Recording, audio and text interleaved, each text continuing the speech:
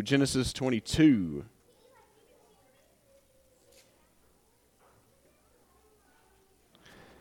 It feels good to hear them going back there, doesn't it, again?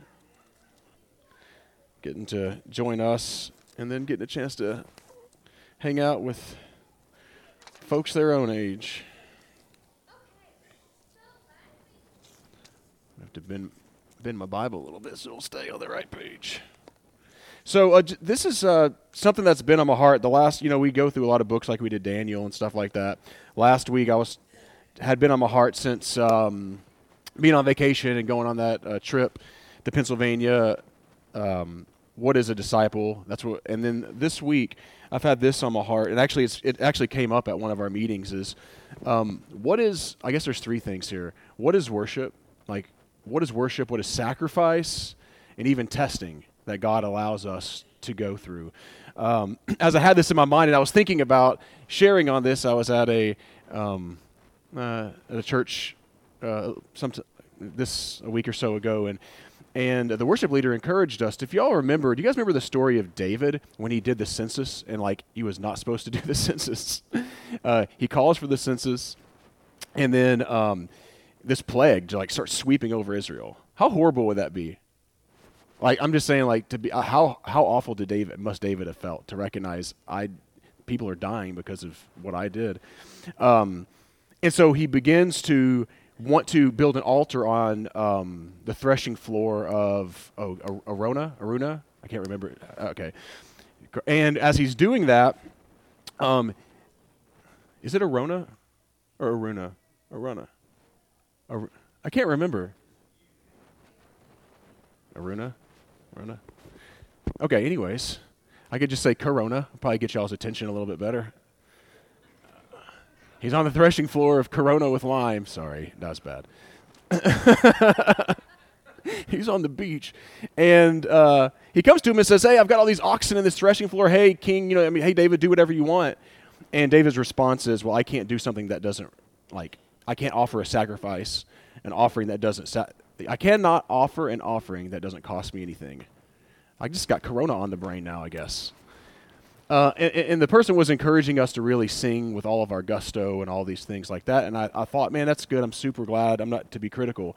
I'm like, I wonder if that's really the type of sacrifice, that David's talking about here. And so I've been wrestling with this and thinking through this passage and looking just diving deeper into what is worship, what is sacrifice, again, what does it mean to be tested by God? And I think this is super encouraging. I've had to do a lot of repentance as I've read through this. Honestly, God's really just showed me some really, really cool stuff. So let's dive in and let's look at these things, because I think that these will give us insights, though it's not the only place in Scripture. There's so much more we can look at, but some insights into these things. Genesis chapter 22 starts off by saying, "After these things, God tested Abraham and said to him, 'Abraham.' 'Here I am,' he answered." So after these things, there's a lot of things that are happening. And just briefly, we all know, or I think most of us probably know, that God gave Abraham a promise, right? He made a covenant with Abraham. "Abraham, I'm going to birth an entire nation out of you. Look at the stars, Abraham. This nation is going to be mighty. It's going to be huge. It's going to be fantastic." And Abraham's got a problem with his wife, Sarah, and he cannot have children. So they try to solve God's problem, this thing for him. You guys ever do this where God gives you a promise? Justin, we've been talking about this. And you run a little ahead of God by trying to do it in your own strength. I mean, Abraham's having to wait for years and years. Abraham and Sarah are. It's not like, oh, yeah, I decided to wait 6 weeks. And they're waiting years to have this child. And they can't. So, of course, they decide to do it in their own strength. And we get Ishmael. But in the midst of that, as they've had Ishmael, God has a conversation with Abraham. I think this is important for this passage, because in the conversation, Abraham's going, "Use Ishmael, God." And God's like, "No, I'm not. I'm going to fulfill the promise that I gave to you. You're going to have a son. His name is going to be Isaac." And he says, "I will confirm my covenant with you through Isaac." And I think that that's important to have in the back of our minds as we're reading through what's taking place, that there was an absolute promise from God that he would have a son, that he would confirm the covenant, and it would be through Isaac that the nation of Israel would be birthed. So it opens up here by saying God tested Abraham. Do you guys love tests? I knew we would get that, but you know what? I thought about this today. There's a lot of times we test things and it's actually like not bad at all. Like if one of the light sockets went out and I went over there and I fixed it, what would I do immediately afterwards? I would test it to see if it actually worked, right? Or if I'm cooking, if I'm a good cook, what am I going to do as I'm making my food? I'm going to taste test, right? Because I don't want to just bring a bunch of food out in front of a bunch of guests and it's bland because I didn't put the right amount of salt, or it's nasty because I put too much salt in it or whatever. So you do that. What are you doing, Seth? Are you like, is this something to do with, he's over is this taste testing or something? I'm just sitting over here and he's going, I love Seth. But we do that in everything that we do, honestly, right? Like I've been going to the gym, I test my strength, whether, it's a hobby or something like this, we have these tests. And God allows us to go through tests. Like, let's just get this out of the way right off the bat. Because I've heard some people say, well, God doesn't do that anymore. Everything is great. And tests are to refine us, and we'll talk about that, and to do some really powerful things in our lives. But God allows us to go through tests as he's allowing Abraham to go through this test. I'll read a couple verses real quick just to kind of point it out in case someone goes, well, God doesn't let us go through tests, and also to kind of help us think about why God may test us. Just read a couple verses real quick. James opens up his letter, right? We've heard this a lot of times, but I'm going to reiterate this. Count it all joy, my brothers, when you meet trials of various kinds. So whenever you meet a trial in your life, James says, and this is in the midst of persecution. It's not like my TV went out, so I'm getting persecuted, or this is a trial for me. This is like Christians in the dispersion, the 12 tribes, and they're getting persecuted, and he's saying, count it joy. Count it joy whenever you meet these trials of various kinds, for you know that the testing of your faith produces steadfastness. So when we have tests that come into our lives, what does it produce in us? So have joy, recognizing that, it might stink even to go through, but it's producing steadfastness. But what does steadfastness do? And the rest of that verse says, and let steadfastness have its full effect. So whenever we become more steadfast in our faith with God, right, we learn how to trust Him more through trials. That's how we do it, right? We trust Him more as we go through trials and challenges and tests and things in our lives. As that happens, it produces a steadfastness in us. And what does that steadfastness do? When steadfastness has its full effect, it says that you may be perfect and complete and lacking in nothing. James doesn't say, pray this prayer, you will be perfect and complete and lacking in nothing. No, he says, if you want to be perfect and complete and lacking nothing, you're going to have to go through trials. You're going to have to go through tests. Which makes a lot of sense whenever in Hebrews 5, although he was a son, Jesus, right? He learned obedience through what? Through what he suffered. And having been made perfect, he became the source of salvation to all who obey him. Like, that passage it's not saying that Jesus was not perfect at some point. Like, Jesus must have sinned and he had to be made perfect. That's not what it's talking about. When you look at James is saying we become perfect through what? Through testing, through trials. That's how Jesus became perfect through what he suffered. He learned obedience. He learned how to trust God through challenging things in our lives. So that's a feel-good sermon so far, huh? You guys ready to go? It's good, though, because we need to hear these things, because what happens is we don't, and a trial comes, and we start going, woe is me, and God doesn't love me anymore, and I guess, I don't know, maybe I'm questioning my faith, and I'm just being real, all right? We got to get that foundation strong. The last verse I want to read, then we'll move back thinking about this test that God gives Abraham. And I love this. Proverbs 17:3. A crucible for silver, a smelter for gold, and the Lord is tester of hearts. How do you like that? Yeah, we quote, who God is and the names of God. Let's just say, the Lord is the tester of the hearts. Yeah! Who knows what a crucible and a smelter is?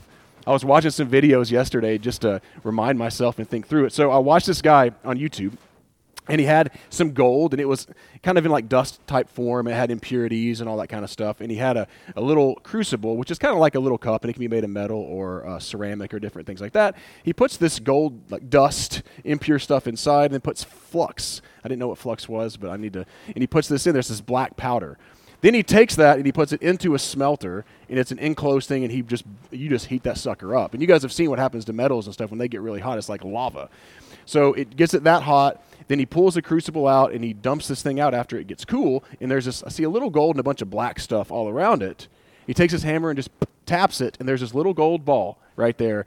And all of the impurities and the flux was all around the edges. So what was happening was he was heating it up in order to reveal the impurities inside of it in order that it can be more pure. That's what he's saying. That's what the proverb is saying. That God heats things up in your life. He allows it to take place so that you can see the areas that we need to grow in our lives. Isn't that fun? Like you have that conversation, you get done with it and you just, you feel kind of bad. It's probably the Holy Spirit saying, hey, that's not how I created you, And it's kind of difficult to go through, but he's changing your character. He's changing. What are you going to do in this situation? I think I mentioned that last week with being a disciple, and it ties back to a disciple because I know last week I mentioned that this is not we treat so many things like it's just a silver bullet, a magic prayer or whatever. That's not what it means to walk with the Lord. It's growth. It takes time. And so God is going to test Abraham. Well, Abraham's already done some, left his family, all this stuff. Now God's like, all right, Abraham, let's go for another test. So the tests don't really stop. We just continue to grow, and it refines us. That's why we should consider it joy. So next time you go through a trial or tribulation, we're going to jump up and down and praise the Lord, right? Praise the Lord. Sorry, I have someone in one of my Bible studies, and she says it like that. I just love it. She's so country. Praise the Lord. All right. Verse 2. Actually, when he responds, here I am, I think that's a pretty good response we should have, huh? Samuel and Isaiah does it. Here I am, Lord, use me. When God's speaking to respond, here I am. Take your son, he said, your only son Isaac, whom you love, go to the land of Moriah and offer him there as a burnt offering on one of the mountains I tell you about. We've heard this story, so many of us, so many times. So let's just put ourselves as Abraham right now. All right? God comes to you, here I am, like you're probably excited. What God's going to say? Like, is this, God, what great thing do you have to happen next? And he says, okay, this is what I need you to do, Abraham. I need you to go kill your son. Just put yourself in that. Like, a lot of people don't like this passage, right? Like, they think like God is like crazy. Like, why would God do this? Why is he, asking this? Because we know beyond a shadow of a doubt that God thinks that child sacrifice is abhorrent to him, right? Some people believe that this is actually, part of that is one of the reasons that this is in this passage to show that is not God's heart. But God tells you to kill your only child. How do you respond to something like that? And then on top of it, maybe I'll have some kids that you would be okay with that. Maybe not him, but maybe him, actually. No. Oof, that's bad. Okay. But on top of that, not only is it the horror of kill your child, all of God's promises are wrapped up in this child, right? So you guys ever have you feel like a calling from God or something that God's calling you to, or a promise, some type of a ministry, something, and maybe you've been praying about it for years, and you've been like, God, when are you going to fulfill this thing? And finally, it starts to blossom, like he has Isaac, right? Does anyone have that? It starts to blossom, and you're in tears. You're like, God, thank you. Thank you, God, that for 10 years I've sowed into this, and I've prayed for this, or for 5 years I've done this, and now we're starting to see the fruit, and then God says, now go kill it. Who do you trust? What do you trust? Do you trust me more, or do you trust this blossoming ministry, or this thing that I've called you to? So it's a double whammy. It's his son whom he loves deeply, and it's the promise that God's given as the calling in his main calling in his life to birth a nation. All of it's wrapped up in Isaac, and God says, all right, put him on the altar. What's so intriguing is the next verse that says, simply, so Abraham got up in the morning. Not that far before, Abraham's arguing with God about Sodom and Gomorrah. Do you remember? God says, I'm going to wipe out Sodom because of the evil that they've done. I'm going to put my judgment on Sodom. And Abraham's like, God, well, what if there's 50 righteous people? What if there's 45? What if there's 40? It kind of gets monotonous as you read through that. What if there's 10 righteous people? maybe it's not recorded. There might have been a deeper conversation, but it's interesting that it's not, isn't it? That he would argue with God about Sodom and Gomorrah, and with this he simply just says, so Abraham left. He went. I think that's a huge order that God, tall order that he asks him to do in Abraham's response, though maybe he did, maybe he argued and we just don't have it recorded. But it just says Abraham got up early in the morning. Isn't that cool too? He went the next day. He didn't delay, he didn't think about that. He just went. He just walked in obedience to God. Some of the way that he responds here may show us why God used Abraham. He saddled his donkey and took with him 2 of his young men and his son Isaac. He split wood for the burnt offering and set out to go to the place God had told him about.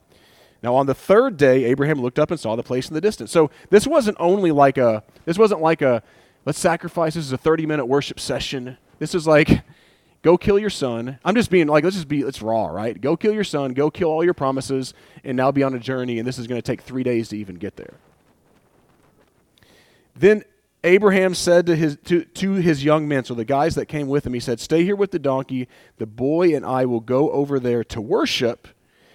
Then we'll come back to you. Do you know where the first mention of the word worship in the whole Bible is? Right here. It has nothing to do with instruments or voices or choirs or none of that. Huh? Or songs. Yeah. Songs, none of it. The first mention of the word worship has to do with giving your most prized possession in honor of God. And I thought about that so much because, we just have these mindsets, so we have to decompartmentalize, I think. Hold up, I'm thirsty.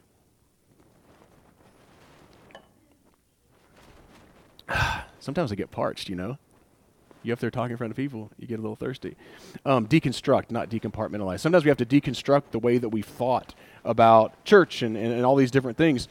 We hear the words worship, and 9 times out of 10, our minds oftentimes just go to singing, right? Or to listening to music as we sing to God and stuff like this. This is what worship is. That word worship means to prostrate. In this verse, it means to prostrate and to bow down, to show honor. So a king would come and you would prostrate yourself down before him. That's what the word worship means.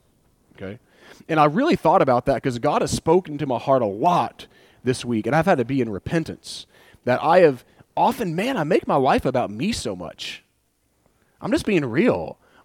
Even ministry. God's been bringing me through some things, and I'm like, I'm selfish. I'm worried about me. Whenever we recognize the value of God, our eyes get fixed on him. Worship is us.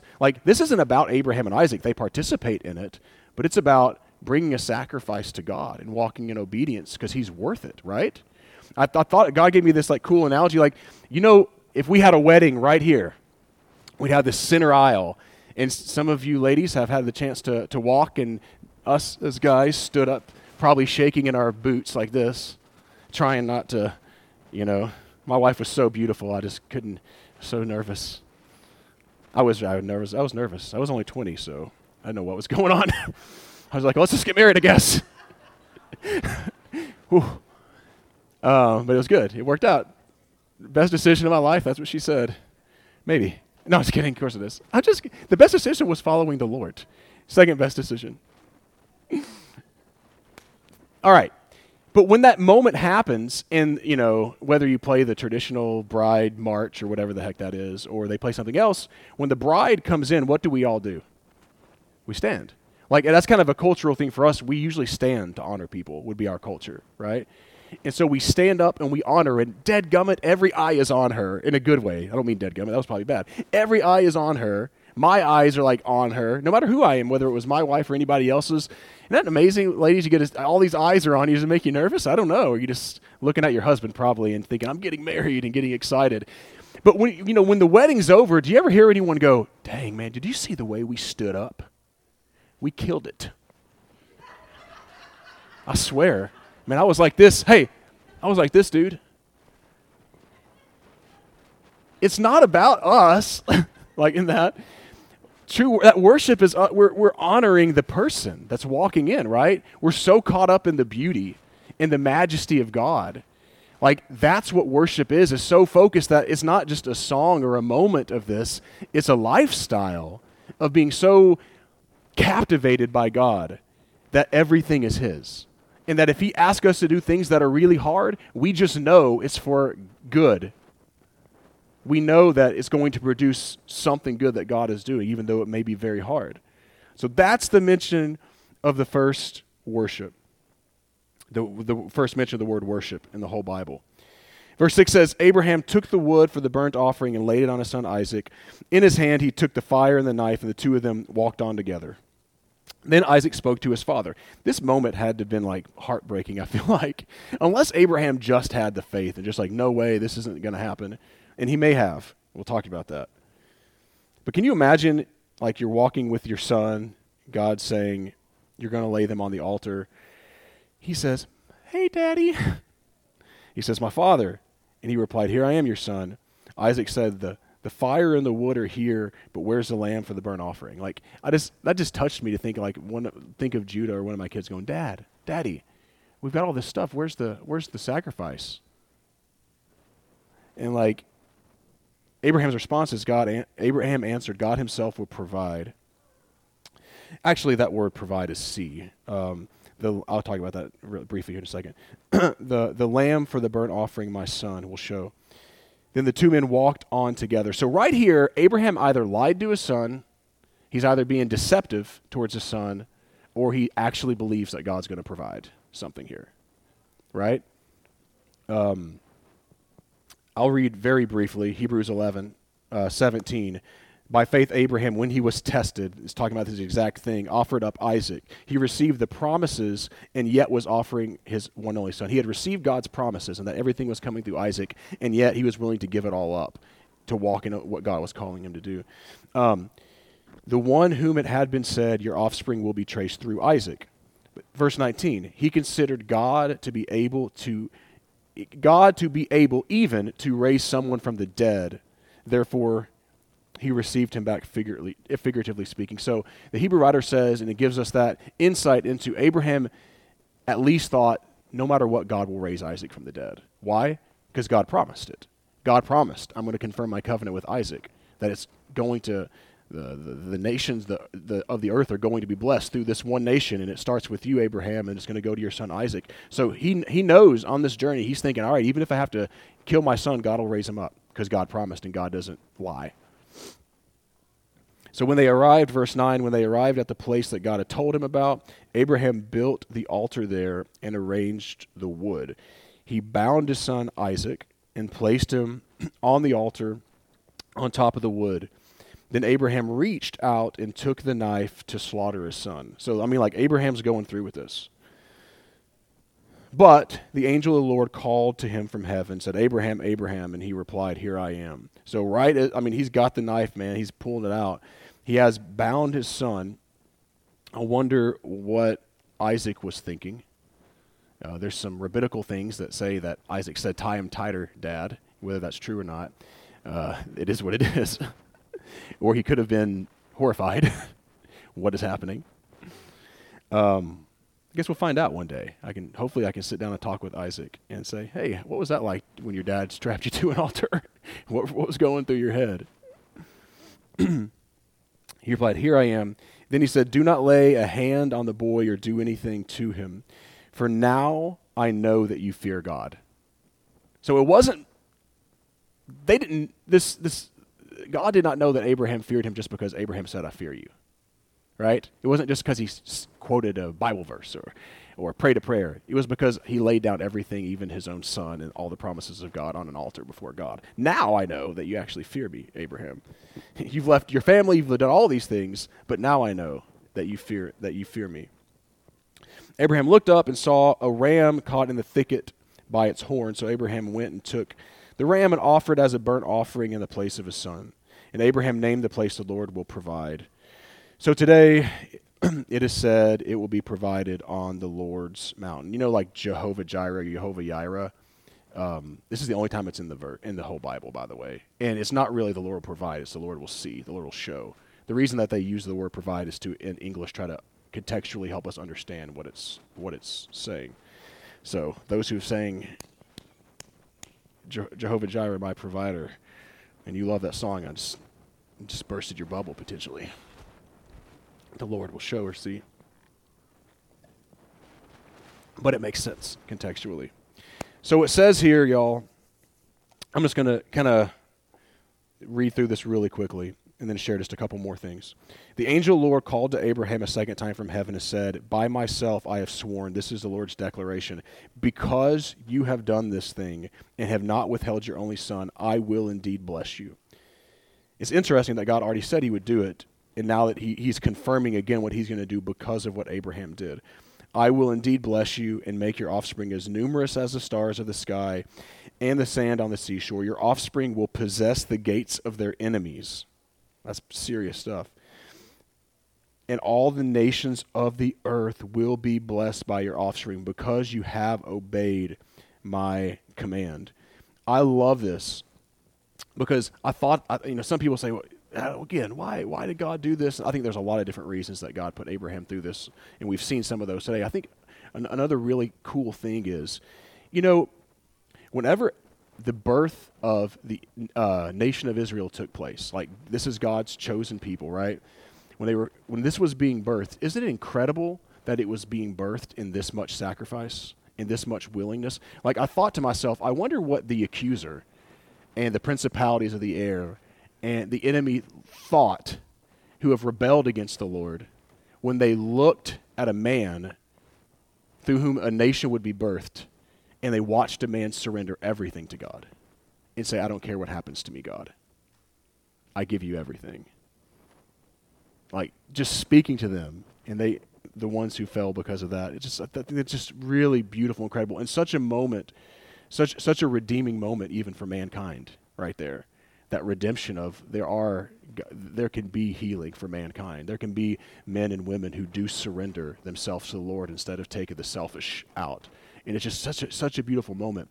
But the last thing I want to quickly share is that something that God had just really put on my heart this week was that I never kind of looked at it like this. And it goes back to what I was mentioning earlier on. So I think that some of us, we have like these Isaacs in our lives. Like we have these things that God has promised us, whether it be a ministry or whatever. I don't know what you want to call it. Tons of things are ministries. But God has promised these things. And oftentimes when that takes place, God does test our heart along the way. I mean, he does. Just straight up, he does.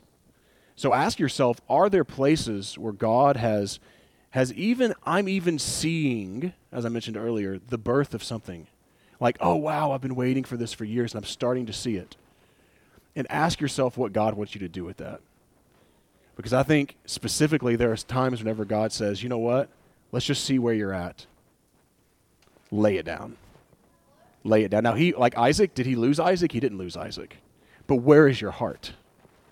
Are we fully surrendered to God? Are we completely surrendered? Are we really willing to do that? I know an old worship leader of Justin and I's, he used to sing on tours and tour with Bob Dylan and stuff. And when he gave his life to the Lord, God told him to put his guitar down for a year. Don't touch it. And like for some of us, like, oh, that's so easy. It's probably not so easy. I like to play music.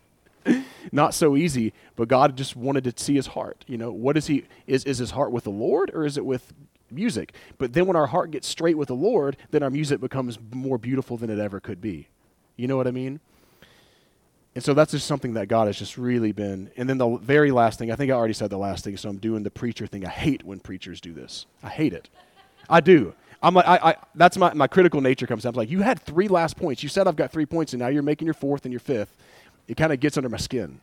So I repent for doing this. I try not to never do this, but I'll just read Romans 12. So many of us have had this, but I know Paul had this in mind. Therefore, brothers and sisters, in the view of the mercies of God, I urge you to present your bodies as a living sacrifice, right? Not just a song. Though God loves songs. Holy and pleasing to God. This is your true worship. Our true worship is laying down everything and surrendering it all to God. And ask yourself this week, is there anything that I'm not surrendering to God? Ask yourself this week or whenever we go through tests, what is God refining in my life and how can I yield everything to him? Father, we really, I'm in awe at the obedience of Abraham as I read through this And I'm so thankful that this nation of Israel that you birthed so many years ago that would bless all of us to this day was birthed in a place where a man surrendered everything to you, Lord. God, I pray that we would be people like that. That, God, that no matter what we have in our lives, no matter what's going on in our lives, Lord, no matter, God, if we see some good things happening, and if you say, I just want you to put that on the altar. I just have felt that on my heart that the Lord's speaking that to some people today. Like there's something God's just saying, I need you to put this on the altar. Not that he won't give it back, but that it's become bigger than obedience and following him in love. This, like, even ministry can become like an idol to us, and I have had to repent for that so many times, God. I pray this prayer for myself too, Lord. Any area, any blind spot in my life, God, where there's something where I haven't allowed myself to be a living sacrifice, or I've got some other things, Lord God, that my eyes are set on. They're not set on you.